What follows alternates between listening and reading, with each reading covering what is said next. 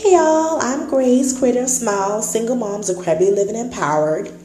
Today I want to talk about cluttering of the mind that leads to distraction. Have you ever had a time where you had a million things going on in your head, you start forgetting things and completely lose focus? Or when you want to pray or read the Bible, here comes the enemy with distraction. You start thinking about what you plan on making for dinner, who you forgot to text back for today, or which deadline you didn't meet. Well, if you haven't had this happen to you, congratulations, because I have gone through this and it's very frustrating. Sometimes we can't help but feel like we have a gazillion things to do, a million things running in our heads that we feel like we don't have enough hours in the day to complete. Nevertheless, this pattern is not only unhealthy, but it's exhausting. It's not what God wants for us. Luke 12:22-24, Jesus told his disciples, "Do not worry about your life, what you will eat, or about your body, what you will wear. For life is more than food, the body is more than clothes. Consider the ravens. They don't sow or reap. They have no storeroom or barn, yet God feeds them. How much more valuable you are than birds.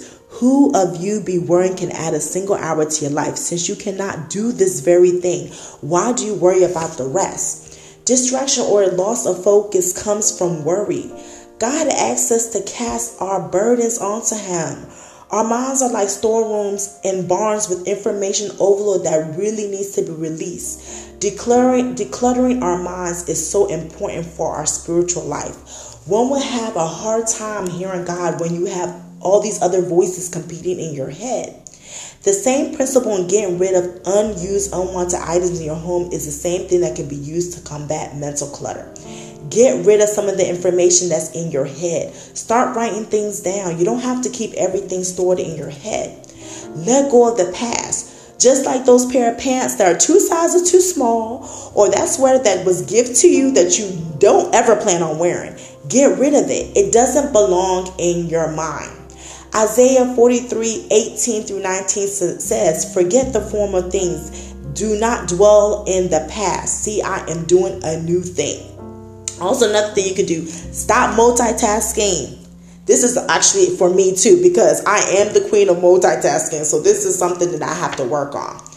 Limit the amount of information coming in your head. In other words, you may need to limit your time on social media. I know we all struggle with this one. But we do not need to know all the time who's doing what, when, where, why, and we lose focus on what God has called us to do. Free mental space gives us an opportunity to be filled up by God, meditate on his words, and feel more at peace. I know it's not easy for anyone, including myself, because life does happen, but let's make an effort to commit this to God to help us. Peace in the name of Jesus. Peace in the blood of Jesus. Heavenly Father, I want to thank you for your steadfast love that never ceases. And thank you for your mercies that never end. Father, I bring ourselves to you. Father, I ask you to help us declutter our minds. Help us empty our minds so we can be more focused and free from distractions.